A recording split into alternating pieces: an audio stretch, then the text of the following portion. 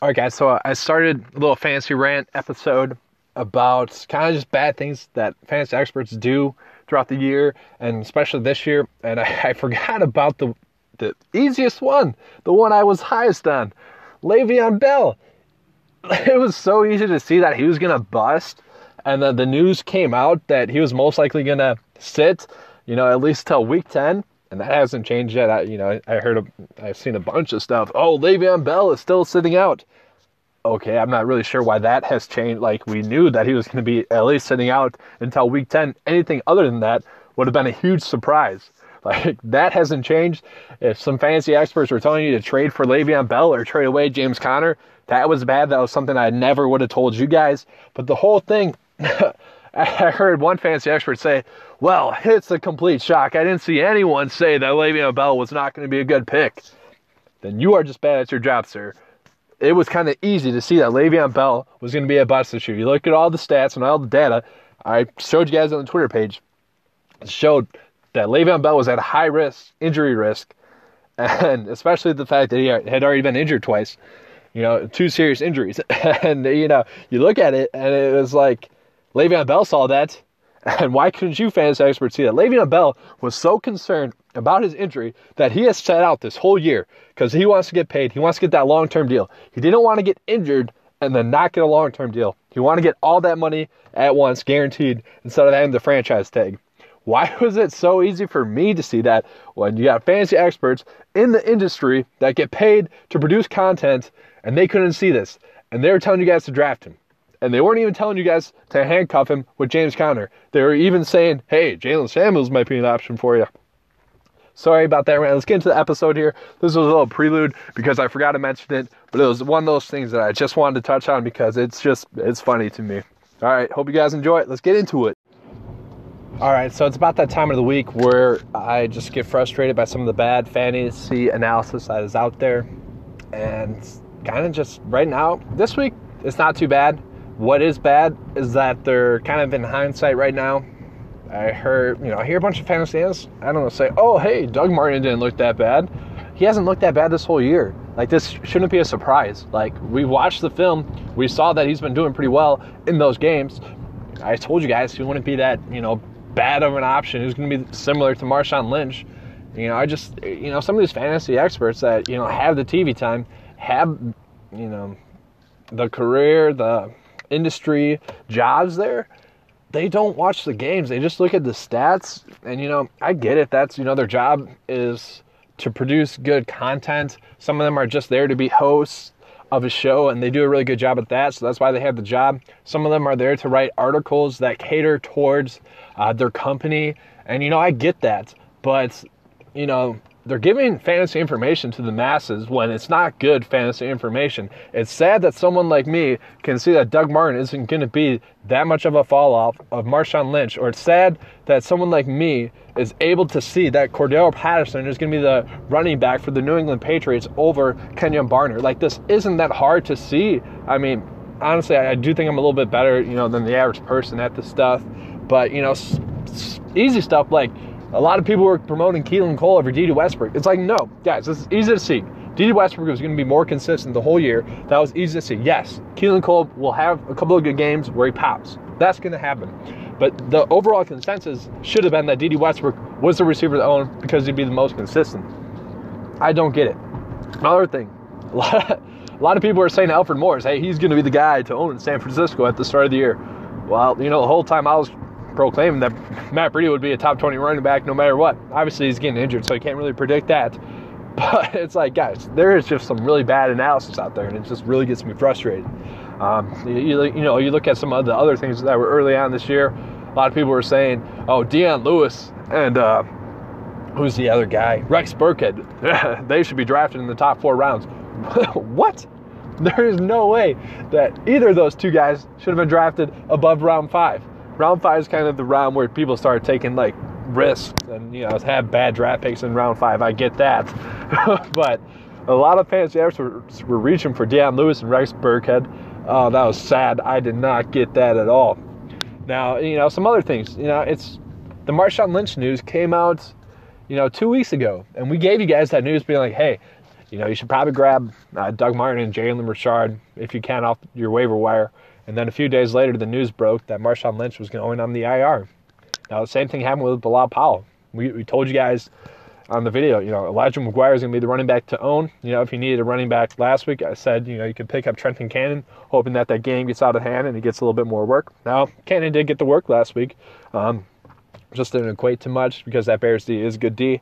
But, it's like the news is there, and they're just not giving you guys the correct information that they should be. And it just really bothers me that, people have these jobs and they can't even provide the correct and good information. Now, people are going to have difference in opinions. That's going to happen, and I get that. There's different ways to go about analyzing all this information.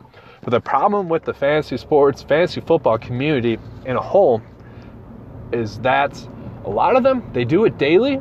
And the problem with that is when you do something daily, you start to look for more information, you start to look for more content, you try to produce more content, and you try to force more content onto more people to provide for your site.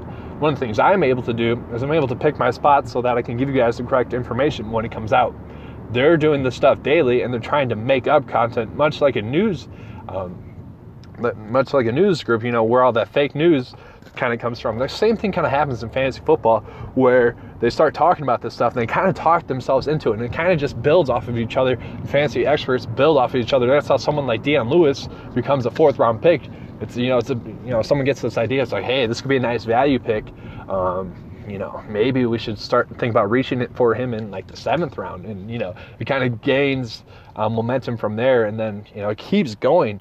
And then, you get to this point where there's just bad, it's bad analysis right there. You kind of saw with Royce Freeman again. The whole time they were saying that it was going to be a running back by committee. Philip Lindsay, I thought at the start of the year was going to be the 3rd down back. Now, it's kind of weird because Devontae Booker has been that, and, Philip Lindsay has been, the kind of go-to running back for them. But a lot of people are saying, yeah, draft Royce Freeman in the 4th round. I'm like, no, you probably shouldn't be doing that. He does look good, but so do all these other running backs, and they haven't wanted to go away from Booker. And same thing in the Green Bay Packer running back situation. I've been telling you guys this whole year, kind of how it's been going on. I said early on, if they do commit to one running back, that running back is going to be a top 5 running back. And I remember some people were like, "Oh man, I don't think so. You really think so?" I'm like, yeah. You look at their stats so far, they've been averaging 140 yards per game. The running back group has. They've been averaging a touchdown as well. It's like 1.75 touchdowns per game since Aaron Jones has returned. And, if you want to include PPR in there, that helps them out even more. So if they do go to one running back, obviously that running back is going to be Aaron Jones. If, someone gets injured or 2 of them get injured, then the other running back becomes very valuable. But the whole year, I was telling you guys, it's probably going to be Jamal Williams a lot at the start of the year until Aaron Jones kind of gets that role back, establishes that role a little bit more, works on some of the things that he needs to work on. I made a video showing you guys kind of why the Green Bay Packers weren't wanting to play Aaron Jones, what they want him to get better at. Then you kind of saw last week, he had that safety, but obviously Aaron Jones put together good film. Other than that was horrible. I don't know. You had Jamal Williams on your team for one reason. That's because he's a banger. He falls forward and he won't get a safety on that play. He should be a touchdown, short yards, goal line back. And, they've been using him correctly so far. They've been using Jamal Williams on 3rd downs. Aaron Jones has definitely been the big play back. They need to get Aaron Jones at least 15 touches per game. I don't mind if Jamal Williams gets 7 touches per game. That's kind of how it should be breaking down. But I just didn't get why fantasy experts were getting so mad that they were wrong. I mean, they were getting mad because they were wrong. They didn't listen to the coach. They weren't able to analyze that situation correctly. And that's what gets me mad about fantasy analysts. It's like they get mad at coaches for them telling them the truth. Like Mike McCarthy told us the truth. That was going to be running back by committee. And fantasy experts like, no, that's not going to be the case. Aaron Jones is going to be the guy no matter what. And then they just created bad analysis. And, they just were mad that they were wrong about that situation. What's something else here? The whole Chris Carson thing. No, this wasn't the expert's fault. I don't think too much on this one, but his ADP throughout the year was really low, and I just didn't get his ADP. I drafted him in 2 out of my 3 leagues, and he's just been a beast so far. Really good player, Chris Carson is. If you can get him right now, I'd probably suggest it. He's looked like one of the best running backs in the league. I've touched on that. but I just don't get why he isn't getting the hype. I don't get it. Like, why are we touching on David Johnson so much? Chris Carson has been better, and he has looked better on film. I don't know. The fantasy community gets fixated on these certain players, and then someone like Chris Carson is just out there, ready to be grabbed. One thing that made me mad is, touching on David Johnson, is that they said, Brian Leftwich is going to be the offensive coordinator. That's going to help the offense so much. Okay. A lot of people in the fantasy community said, oh, DJ gets a huge bump.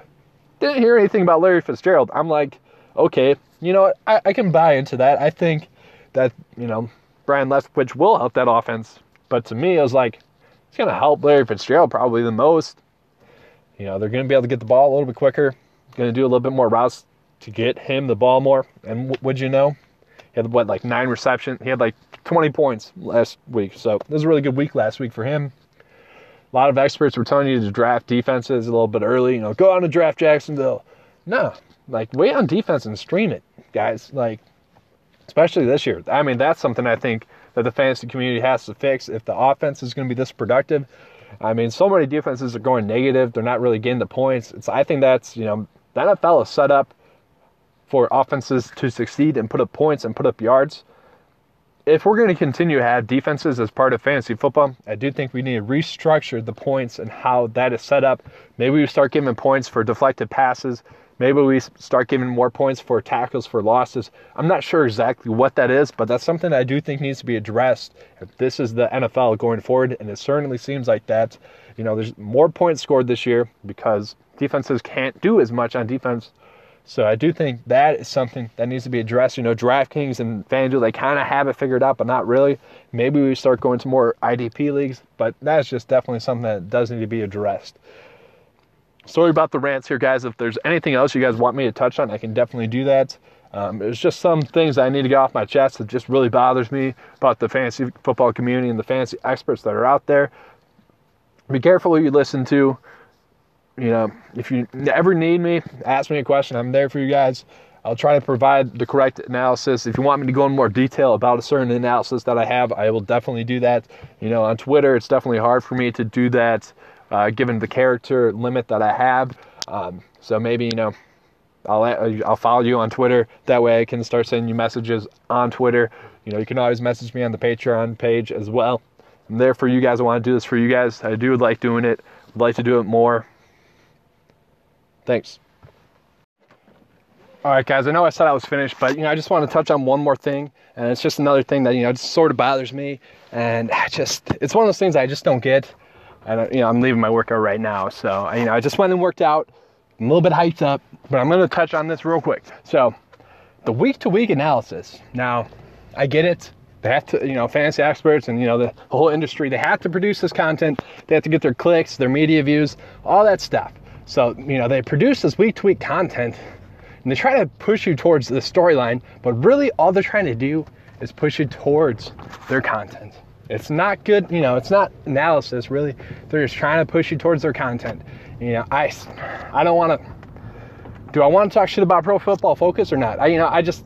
So I will real quick, because, they really get me. Obviously they have a hard job. They go through and grade every single player in the NFL, but, it's this subjective analysis that they try to turn objective. You look at Chris Carson is a perfect example. So early on in the year, they had the stat where it's like missed tackles avoided, or broken tackles, and I'm looking at the stat. I'm like, so where's Chris Carson on the stat? Because I'm watching his games, and I'm like, okay, I can see I can see where you consider something not being a broken tackle or missed tackle, but it's just I kept watching. I'm like, there's one game where I'm like, man, you could really give Chris Carson 20 broken or avoided tackles in this game. And I looked, and they only give him 3. I'm like, okay, something's wrong there. And so this week, I saw they had their overall Pro Football Focus offense, best overall grades. Chris Carson was the top running back. And I'm just looking at him like, yeah, he had a really good week, but he's been putting on this exact same film, and he's also had this exact same production throughout the year. So I'm where is this getting missed? They do a great job, but take it with a grain of salt, because like what they do, they're being subjective. They all have their biases, and it's weird that one week Chris Carson can be the best overall graded running back or second best overall graded running back. Another week he does the exact same film. You see the exact same stuff. He's breaking the exact same tackles, having the same yardage, having a touchdown, and he has a different grade. And so that's just one thing I want to touch on. Obviously they do a good job, but that's not even what I wanted to really talk about. And it's just something that bothers me so much. One week they had like Drew Brees had like 2 incompletions, and they gave him a grade of like 78, and like it was just weird. Anyways, I want to talk about the week-to-week analysis in fantasy football that just bothers me. So let's look at it. Someone like Kenyon Drake. So early on in the year, beginning of the season, I told you guys, I'm like, hey, I really do like Kenyon Drake. But the thing with him is that he's going to be hit or miss. He's going to be the Deshaun Jackson of running backs. 1 week he'll be really good, bust a couple of touchdowns. Another week he won't be. He won't bust that big play. And early on, I made that video showing you guys why Kenyon Drake was having all his problems. And it kind of boiled down to number 70 on the offensive line. There's like 5 big plays where if there's number 70, he makes a block. It's going to be a big play. And now, obviously, since then, they shaved up. They've done a good job of, blocking these holes and gaps and, getting these players blocked, on the ends where Kenyon Drake's able to make these big plays. And obviously, they're trying to make him the focal point even more in the offense. But I saw a bunch of, different analysis where some people are like, Kenyon Drake is going to be a stud. He could be a top 5, top 10 running back. He could be a top 10 running back, but that's going to be hit or miss. There's going to be some weeks where he gets you 5, some weeks where he gets you 20. And I saw other people saying, Kenyon Drake is going to be a bust. Just watch it. And, they kind of, after a week where he does good, that fantasy expert that says he's going to do good is like, see, I told you he was going to do good.